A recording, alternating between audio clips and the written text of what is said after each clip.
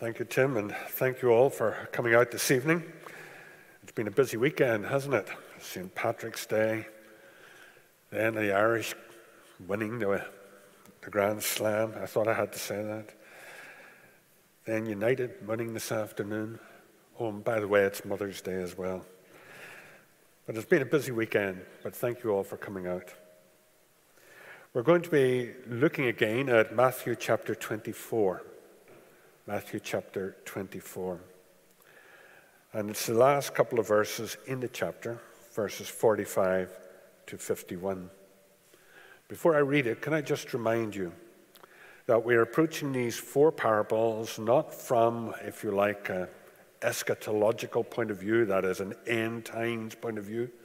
We're not looking at it in terms of where does it fit into the chronology and all the rest. We're looking at it for what the Lord Jesus Christ is teaching us about how we should live.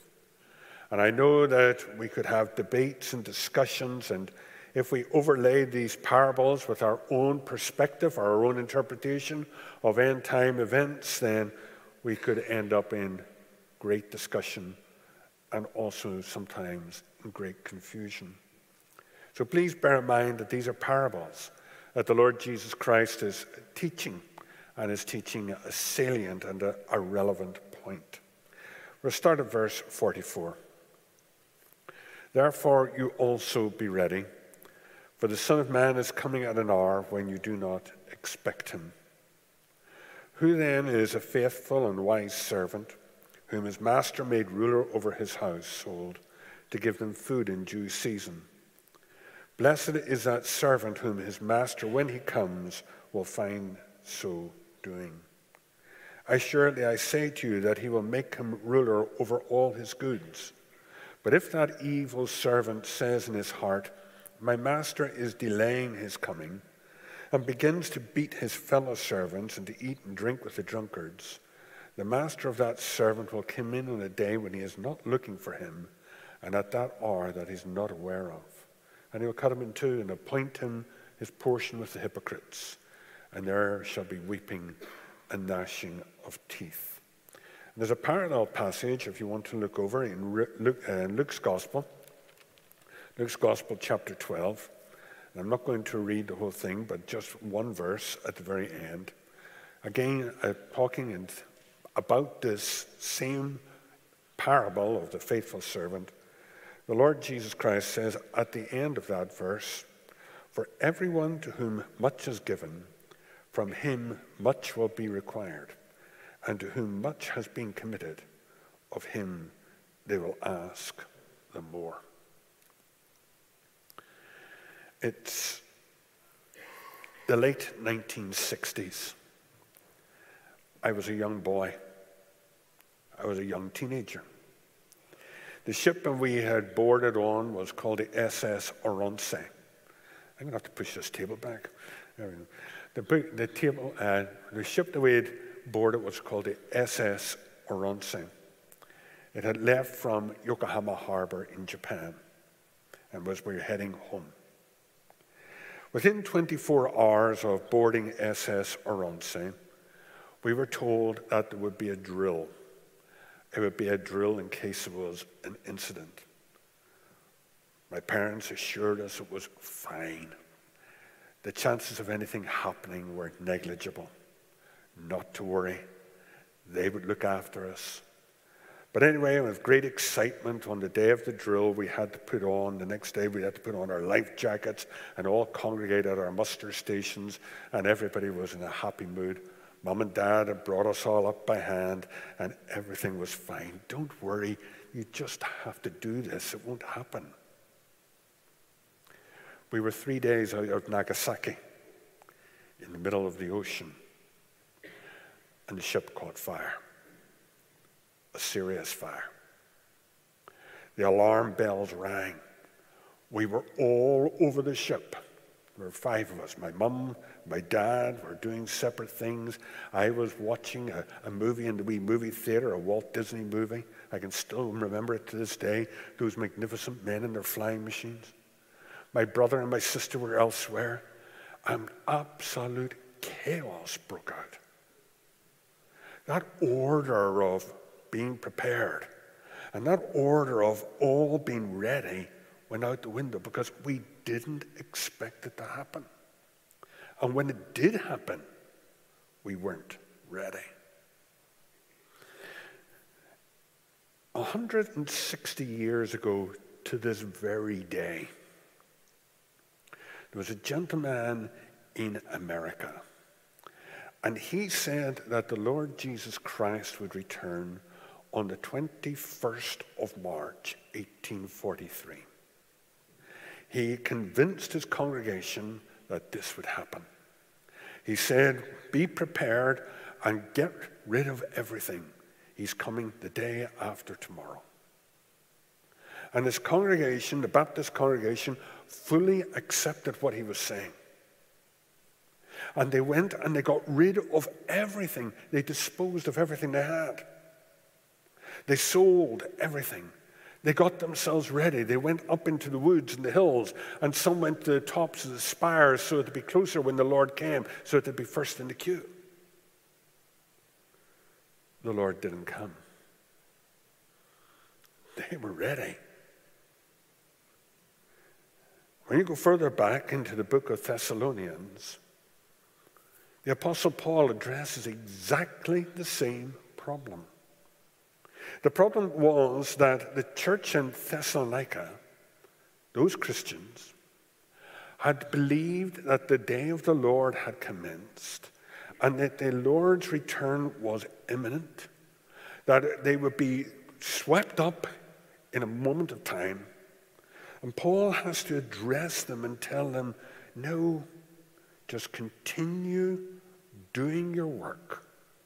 Keep going, because it may not just be yet. They were ready. And so what we're talking about over these 4 weeks is being ready. Being ready. Because we believe that the Lord Jesus Christ could come back at any time. He could come back tonight.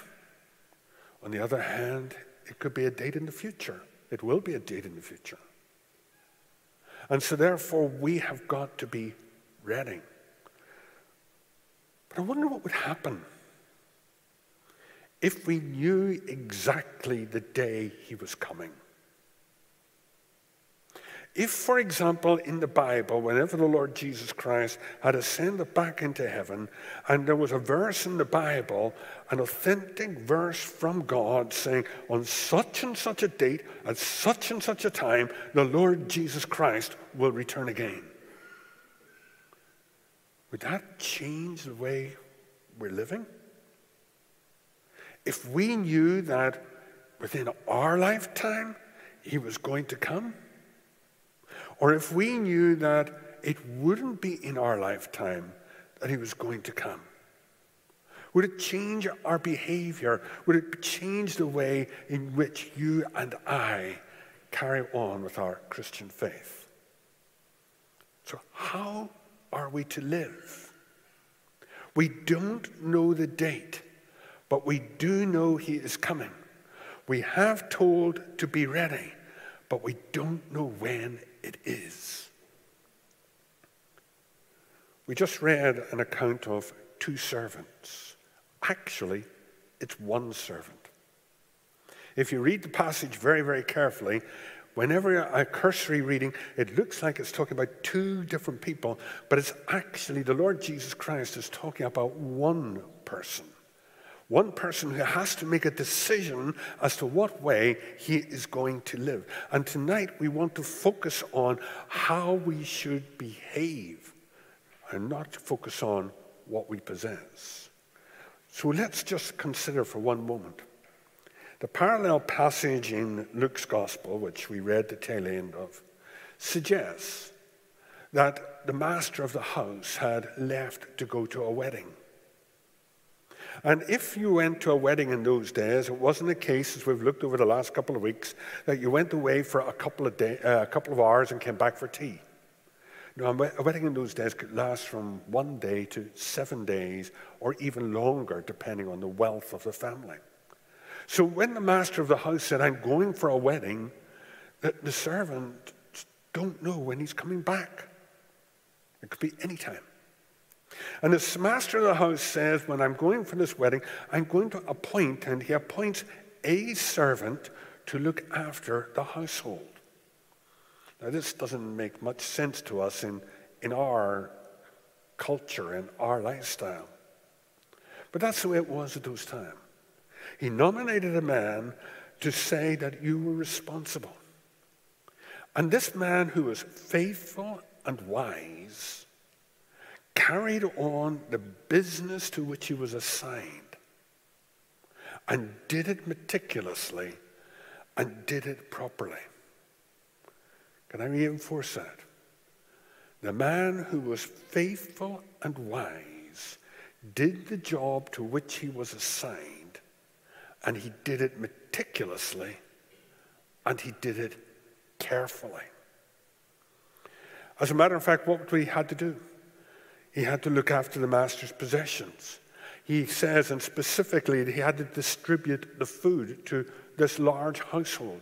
He had to make sure that everybody was fed, that everyone was cared for, that the possessions and so on. The list was there. It was an endless list. He was a manager. He was looking after everything, and he did it to the best of his ability. And the Lord Jesus Christ takes that man and he contrasts him with another side. And the other side was, sure, we don't know when he's coming back. I was a school teacher, as many of you know. And in my last years in teaching, when I was in management, I would be teaching a class and there would be a phone call would come, an urgent phone call, and the office would send somebody up for me to come down. And I'd say to the class, now, I've got to go down here to the office. And in the meantime, I want you to do. And I'd set out a task. I'd head off down to the office. I'd try to conduct my business as quickly as possible. And if it was only a couple of minutes, when I would come back, everybody would be doing exactly as they were told. But, you see, if I was delayed, all of you have been in class at some stage. The teacher's delayed. Somebody starts messing about. And before you know it, I'm walking back up the corridor. I can hear the racket in the room from the far end of the school. And I burst open the door. And I walk in. And the first thing I would do is say, open your books. Have you done what I asked you to do? And there would be boys and girls sitting there, and they'd proudly show me the work that was done. And there were those at the back, usually at the back, who would be slinking down in their seats, dreading the return because they hadn't done what they were asked to do. And so the Lord Jesus Christ takes this man who didn't do what he was asked to do. This man who was asked to look after the household and to look after the possessions and to manage in a wise and a sensible way, a faithful way. Instead, he said, sure, he's not coming back yet. In other words, the time is starting to lengthen. And as time lengthens, just like the classroom, as time lengthens, he becomes more and more and more careless, unfaithful, unwise. To the point, actually, that he actually starts to become dishonest and starts to take the master's goods and he starts to misuse them and he starts to get drunk and he starts to abuse people. He starts to beat them and he starts to behave in a completely irrational and a wrong way. And the Lord Jesus Christ draws that immediate contrast. A wise and a faithful servant and a foolish servant, both asked to complete a task, both asked to fulfill a task until the master comes back. The first point, is that you've got to realize that there's a master here and there's a servant. You've got to realize that you've got to have that relationship with the master. And we talked about that last week. We talked about it in great detail. That there is a relationship has got to be established between you and God. God has got to be your master in your life. And you've got to live expectant of the return of the Lord Jesus Christ. I wonder, does your life reflect an expectancy of his imminent return? Does your life reflect an expectancy of his imminent return? Are you like the good, faithful servant who's completing the task that he was set, doing exactly what he was asked to do? Or are you the one who's saying, sure, he hasn't come back for 2,000 years. It could be another 2,000. Does your life reflect that? Because if we live in the anticipation of his imminent return, if we knew that the door of the classroom was going to open and the teacher would walk in within 2 minutes, you would behave differently. You would do what you were asked to do. You'd behave in a different manner. But if you thought he's not coming back, your behavior begins to unravel. This parable causes quite a bit of difficulty when it comes to the end, interpreting it. But let me just ask you another question.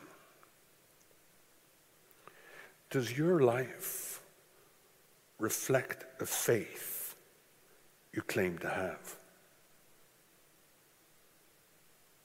And that's a very serious question. I said, claim to have.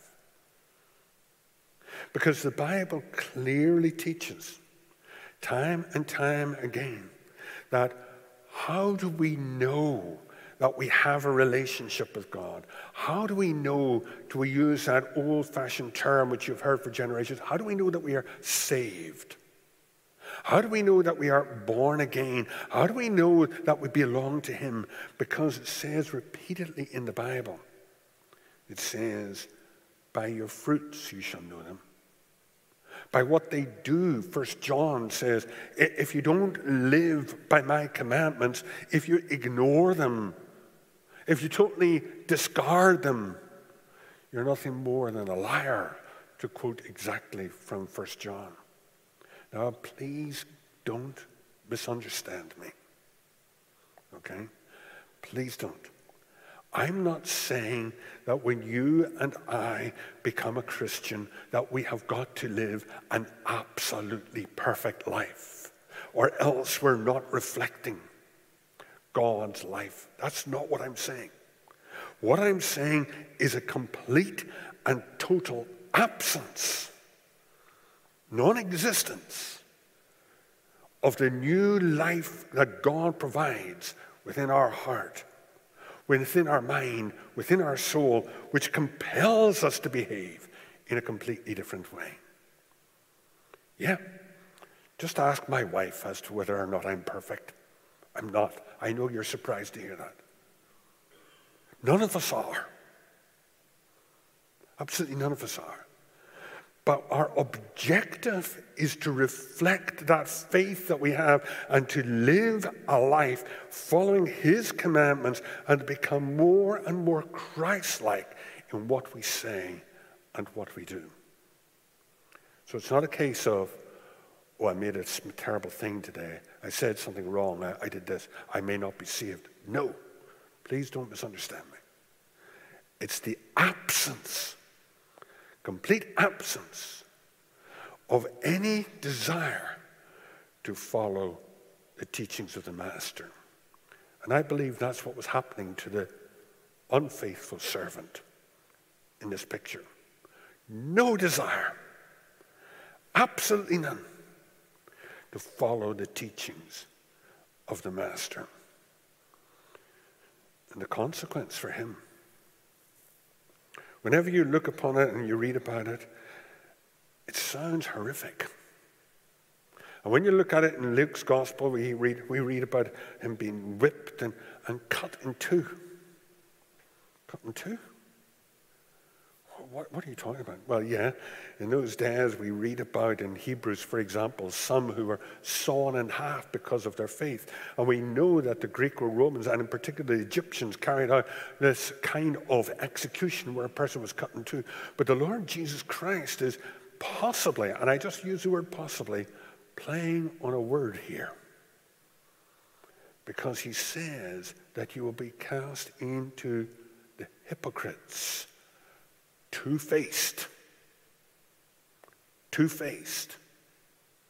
living a life but not being the person that you're meant to be, not having the real genuine faith but performing as you need to perform. And the Lord Jesus Christ says that person will be punished. But there's a reward. Yeah, I watched the rugby last night. Yes, I sat there and cheered, and my wife went and did the ironing. You see, it was fantastic, wasn't it? We all were there, and when they gave Johnny Sexton a standing ovation as he came off, we thought, well, that was brilliant. Really good. And by the way, I shouldn't even say this, even though my name's Farrell, okay? I don't like the English Farrells, okay? It's only the Irish Farrells. Oh, wait a minute, the coach of Ireland's a Farrell. Anyway, I'm into all, forget what I just said. But you know what I'm saying. These men, all of them, came to the point of reward because they not only fulfilled the task that they had been set, they not only did what they had been asked to do, but they did it in a disciplined, orderly way. The Apostle Paul picks up on this when he writes to the Corinthians. He talks about an athlete. He says that an athlete will receive his prize, and will receive his prize because of the disciplined life that he embarks upon to win the race. And it's exactly the same idea. In order to win, in order to receive, it requires a disciplined, busy, Christ-like life is what we should be looking to achieve so that when he comes, we will be ready. Today's Mother's Day. I don't know if any of you received burnt toast and a half-boiled egg and a watery cup of tea this morning for breakfast. If you did, you took it and you enjoyed it. Not because what was in front of you. You could have made 10 times better yourself, but it was because of those two little beaming faces looking at you and saying, Mommy. And they busied themselves, and it was imperfect. They tried their best. But when they presented it to you as their mother, they were presenting it saying, out of gratitude, we have done this. We want to say we love you. And as we serve the Lord Jesus Christ, it's not out of a compulsion. It's not out of a fact that we might be whipped or that we might be cut in half, but it is a desire to follow him because we love him. And what we might produce may not be perfect. As a matter of fact, it may be almost imperfect. But if we do it with the right motives and the right purpose and the right objectives and the right way and the right manner, we're saying to him, Lord, I've done my best. So how can we be busy? How can we be busy? Well, wouldn't it be easy if there was a rule book? In order to be busy, you've got to do 1, 2, 3, 4, 5, 6, 7, 8, and so on. And as you do them, tick them each day. And when you've done that, then you have been busy for my sake. It would not be easy. When you get up in the morning, you have to say your prayers for 3 minutes, tick. You have to read your Bible for 10, tick. You have to and go on down the list. You know I'm being ridiculous. Because it doesn't exist. So how are we to be busy? You may be a mother of a young child listening at home right now. You have spent all day looking after that child, your whole life. You haven't got any more energy to pour into that life. But you're determined that that child will receive the love that you can give. And as a mother, it is your Christian responsibility to bring up that child in a manner which reflects in your life the life of Christ. That's what Paul talks about when he says about Timothy and his grandmother. She cared for him. She was busy. You might be going to work tomorrow morning. You might be getting up, and you're going to have to get up at 6:30 or whatever, 7 o'clock in the morning. I'm retired, so I've forgotten all those days. But you might have to get up at the scrape of dawn, as they say in Northern Ireland, to drive through the traffic, to get to a place of work. And you're not going to be in the best of form. It is a Monday, and it hasn't been a great weekend. And you really... How do you be busy? You do your job to the best of your ability to reflect your Christian faith in everything you say and do. It's hard at times. It's difficult. You may be a student. And you're going to school tomorrow, and it's preparation for exams and all the rest. And somebody comes up to you and says, "We found the test paper in the teacher's bin. Here you are, don't tell anybody." How do you respond?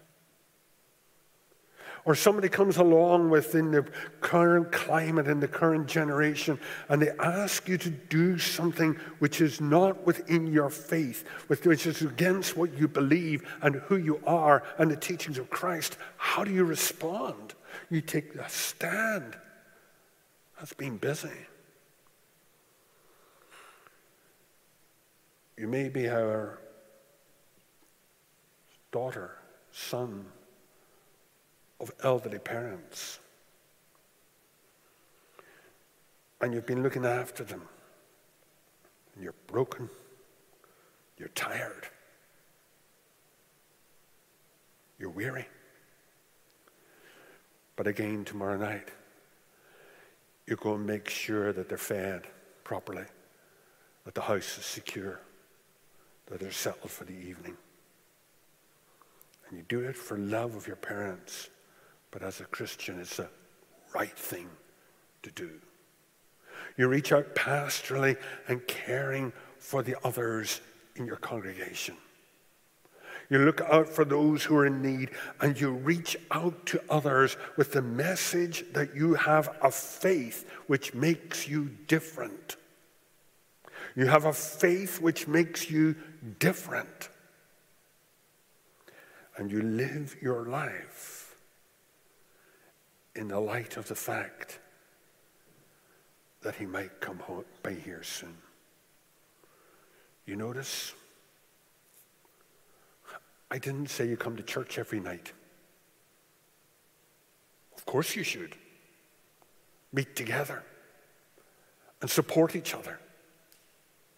But busyness does not restrict itself to the confines of this building.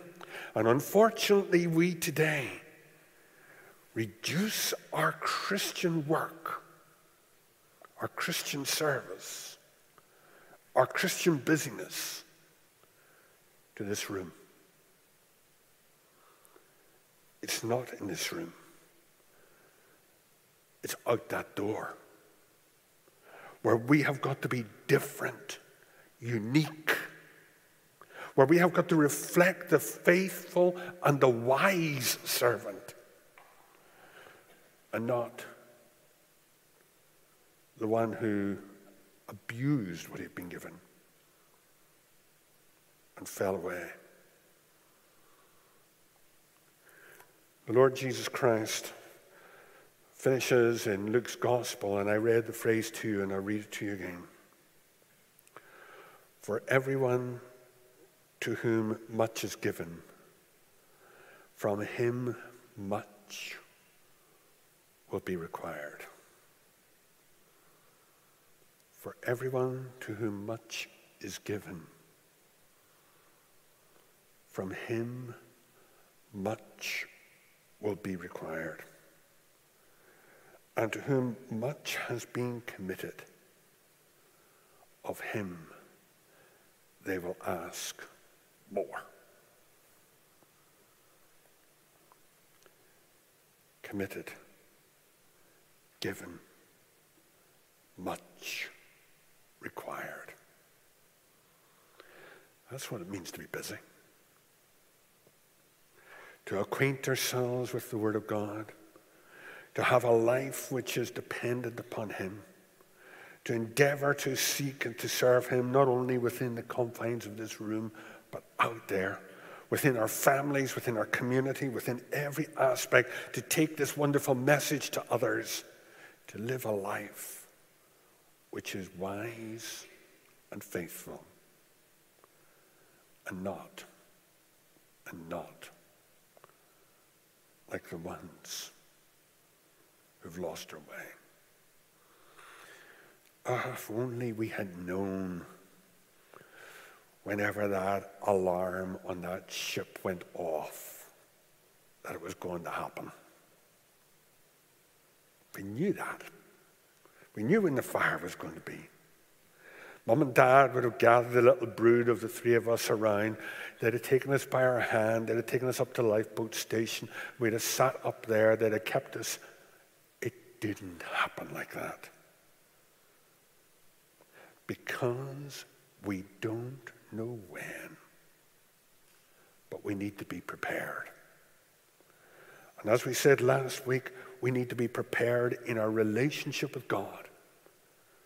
And this week we need to be prepared so that when he does come, soon and very soon, we're busy. Busy serving him. Let's pray. Father, we thank you again for this message from the Lord Jesus Christ's own lips, encouraging us to be faithful and to be wise, to not be like the foolish man, to not be one who usurps and wastes what we have been given, but rather to take what we have been given and to use it to serve you to the best of our ability, because to us who much has been given, much will be required. And Father, we thank you that for those of us who are Christians, that there is an opportunity to hear those words. Well done. Well done, my good and faithful servant. And our Father, it is our heart's desire and our heart's prayer that we may reflect this as we wait for your Son. In the name of your Son, the Lord Jesus.